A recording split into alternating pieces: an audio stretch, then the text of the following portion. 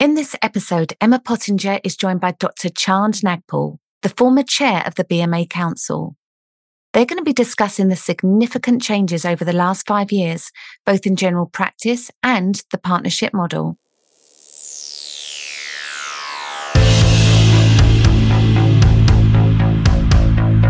Accountancy on Prescription by RBP, one of the leading firms of medical specialist accountants. We know what you find tough, but don't you worry, as we know our stuff.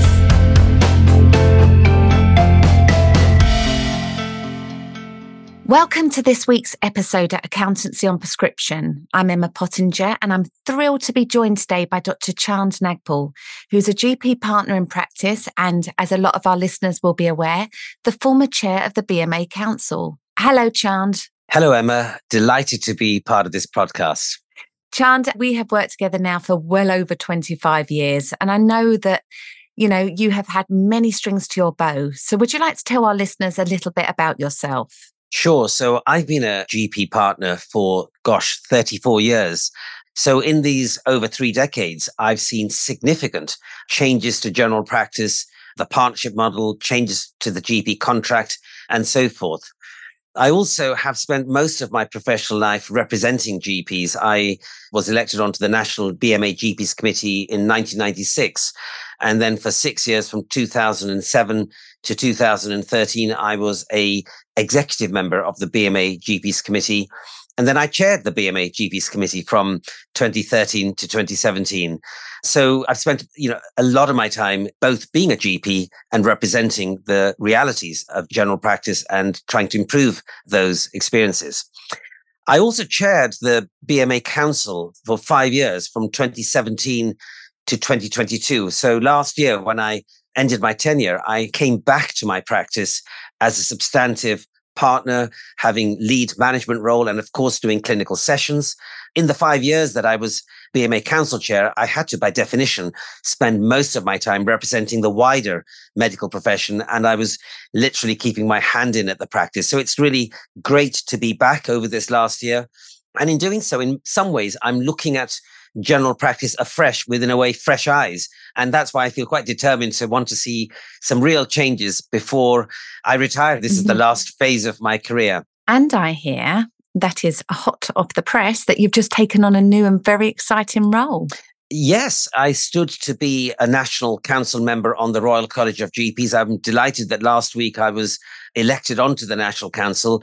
It's a slight departure from the BMA role, which was very much political, because this is very much around the Royal College of GPs articulating and pressing for changes that give GPs the ability to provide safe, quality care.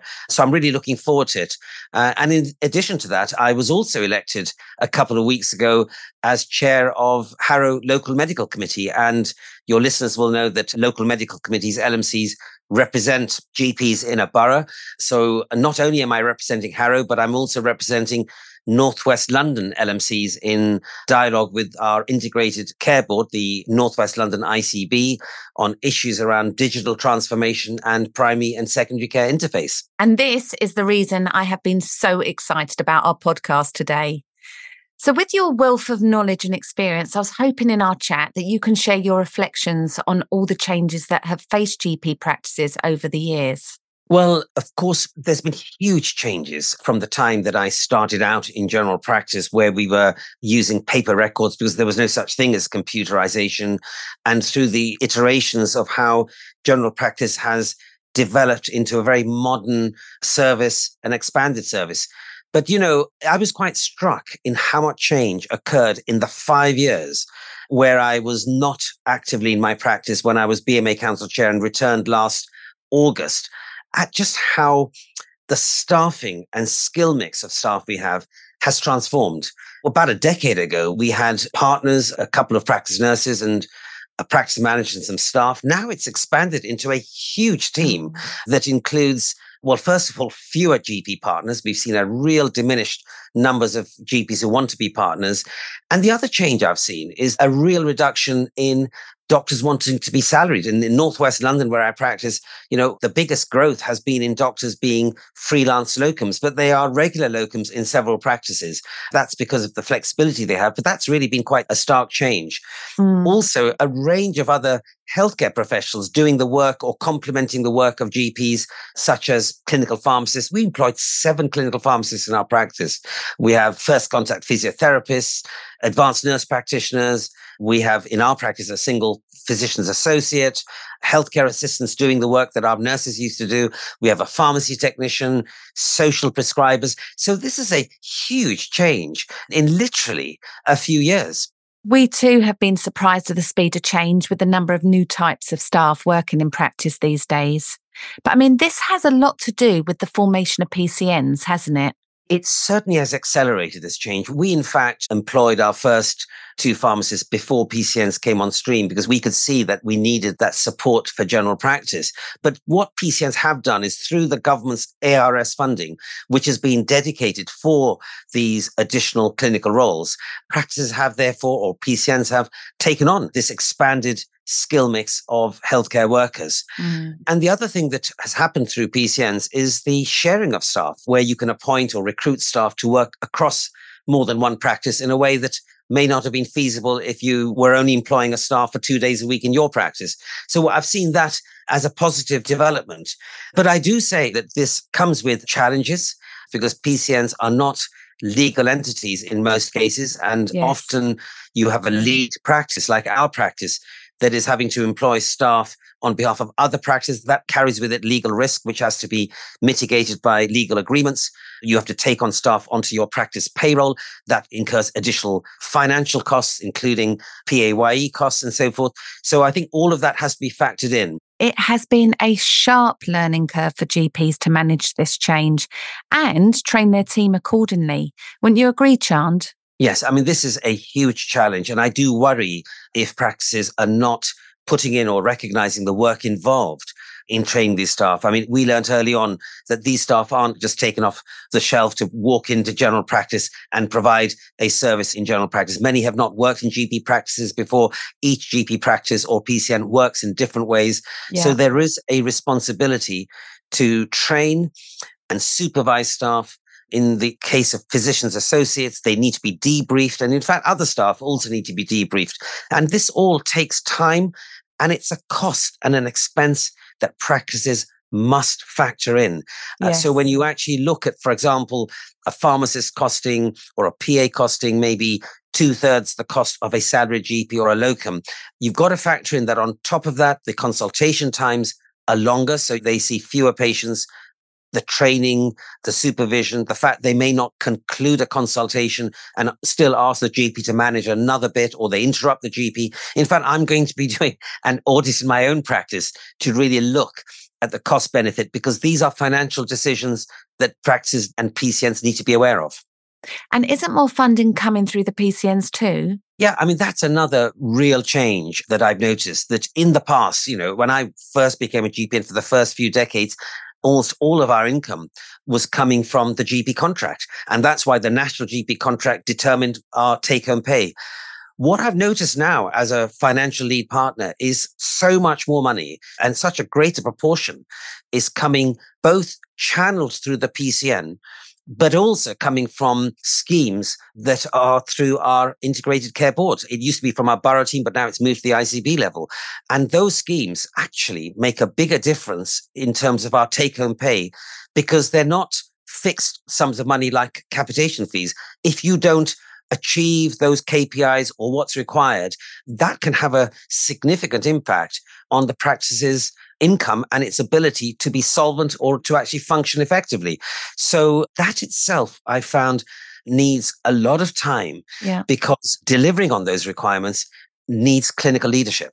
Yes, we are always talking about the importance of cost-benefit analysis when our clients are considering signing up to, offer any new services. So do you think PCNs are working well in supporting practices? Firstly, if it was me, I wouldn't be channeling so much money through PCNs. It's just adding another hurdle for core GP funding.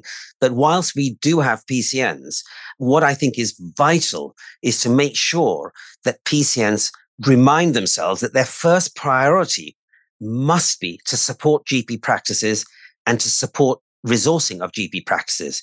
And that requires each GP practice, because each practice has a PCN lead, to make that demand on their PCN and through their PCN meetings.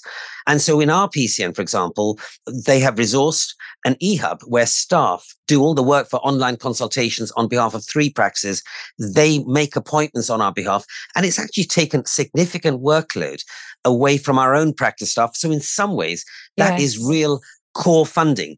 And I can think of many other imaginative ways. And what I believe needs to happen is that PCNs must just be facing their GP practices rather than perhaps facing some of the more, strategic sort of initiatives that the ICB may want. I mean, first and foremost, stabilize your practice and channel as much money and resource, or even if it's resource in kind with staffing, into your practices.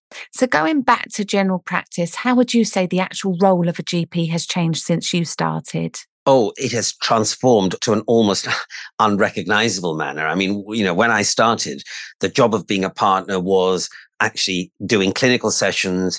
There was very little management in terms of, there was no such thing as CQC compliance. There was no such thing as a range of income streams that were determined at a local level. You didn't have a very large skill mix of staff and so forth. And you didn't have issues like the level of regulation of how practices need to operate, from information governance requirements, GDPR, I could go on. Yeah. So running an organization as a GP practice now carries huge responsibility. And if things don't go right, unfortunately, the onus rests upon GPs. Even, for example, getting an HR issue wrong, and if a practice is taken to a practice tribunal, it is the partners who are liable. That's I believe that to some degree, that onus responsibility is a reason why many don't want to be partners. But the other problem is the government and NHS England have not recognized that, in fact, the responsibility of being a partner needs to be resourced properly. It's something I've been campaigning for a long time. But I think, there's no getting away from the fact that if you are a GP partner, you have to be cognizant of those responsibilities, and you need to factor that into your working time, which is why I'm now seeing increasing numbers of practices where GP partners are taking on like a medical director role, calling themselves executive partners or management partners. And in fact, if you didn't allocate that management time to some of your partners, a practice would, I believe, not be able to run as effectively as possible. We were just talking about taking on these new clinical roles, from pharmacists to PAs or ANPs.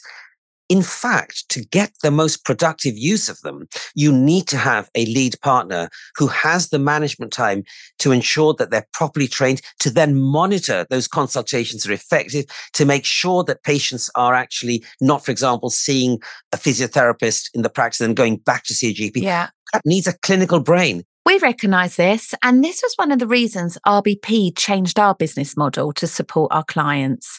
Some examples are our new visual 5-year statistical analysis reports, moving our clients to Xero and encouraging them to outsource their bookkeeping with RBP Cloud Accounting.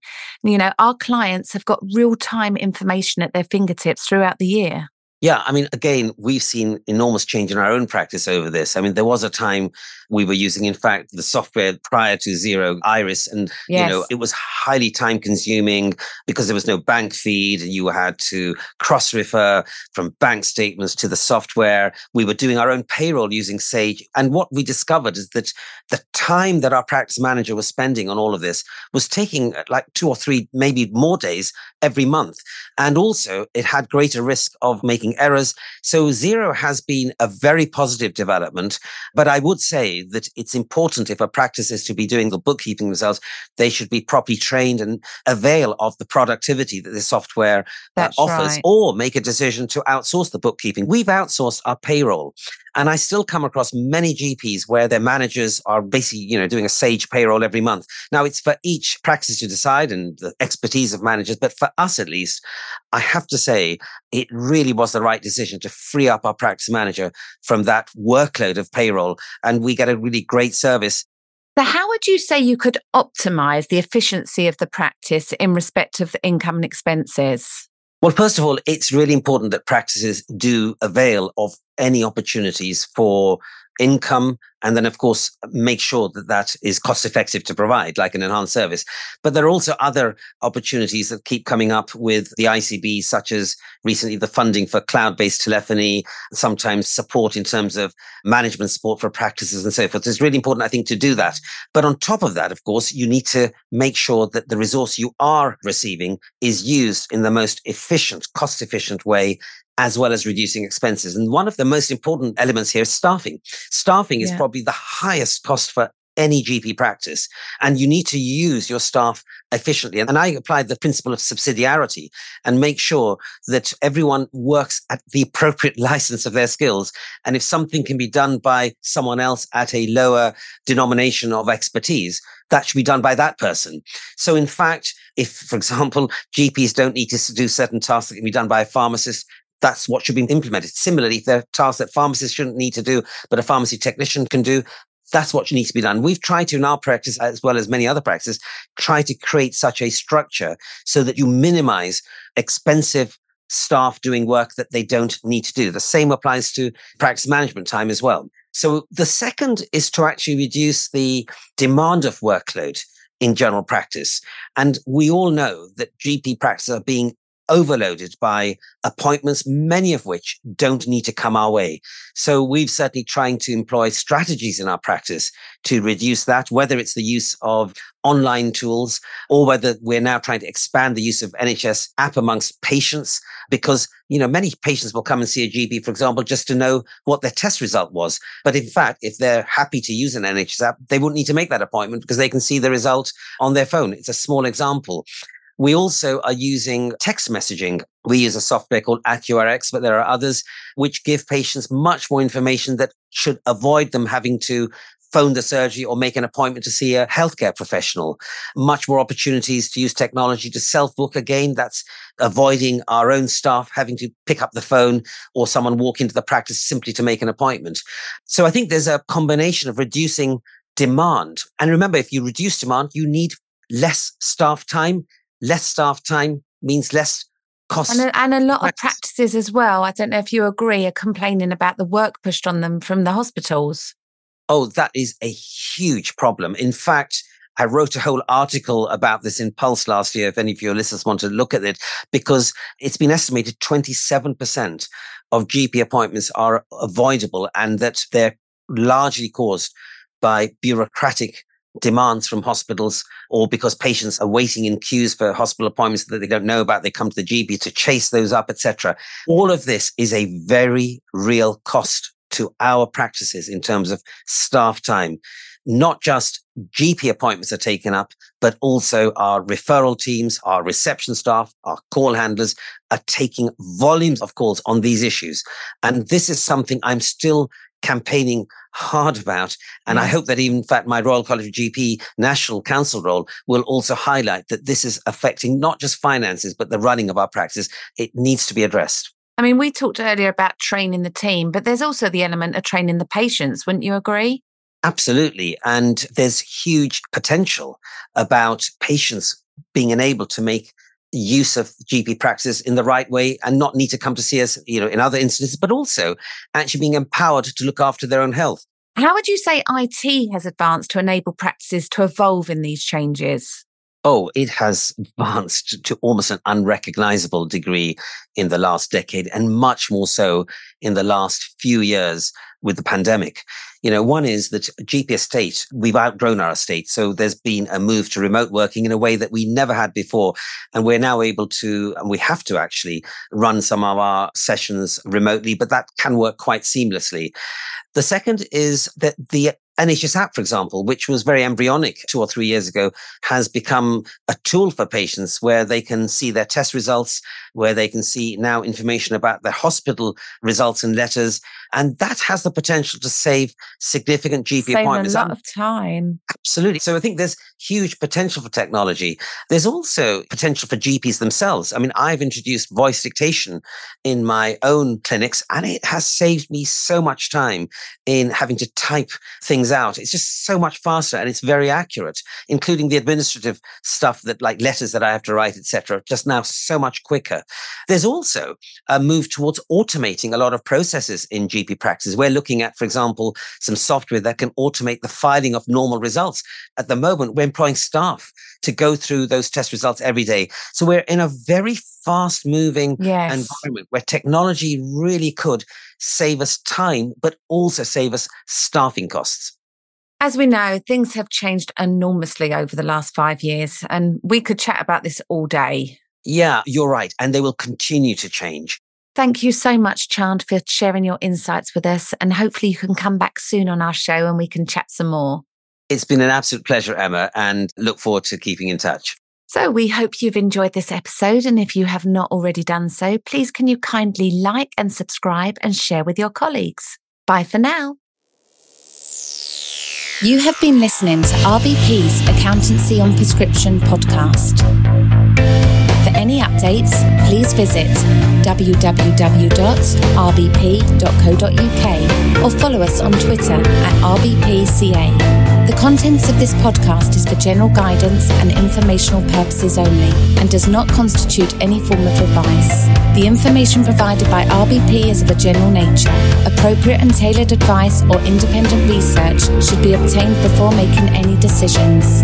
RBP does not accept any liability for any loss or damage which is incurred from you acting or not acting as a result of listening to Accountancy on Prescription.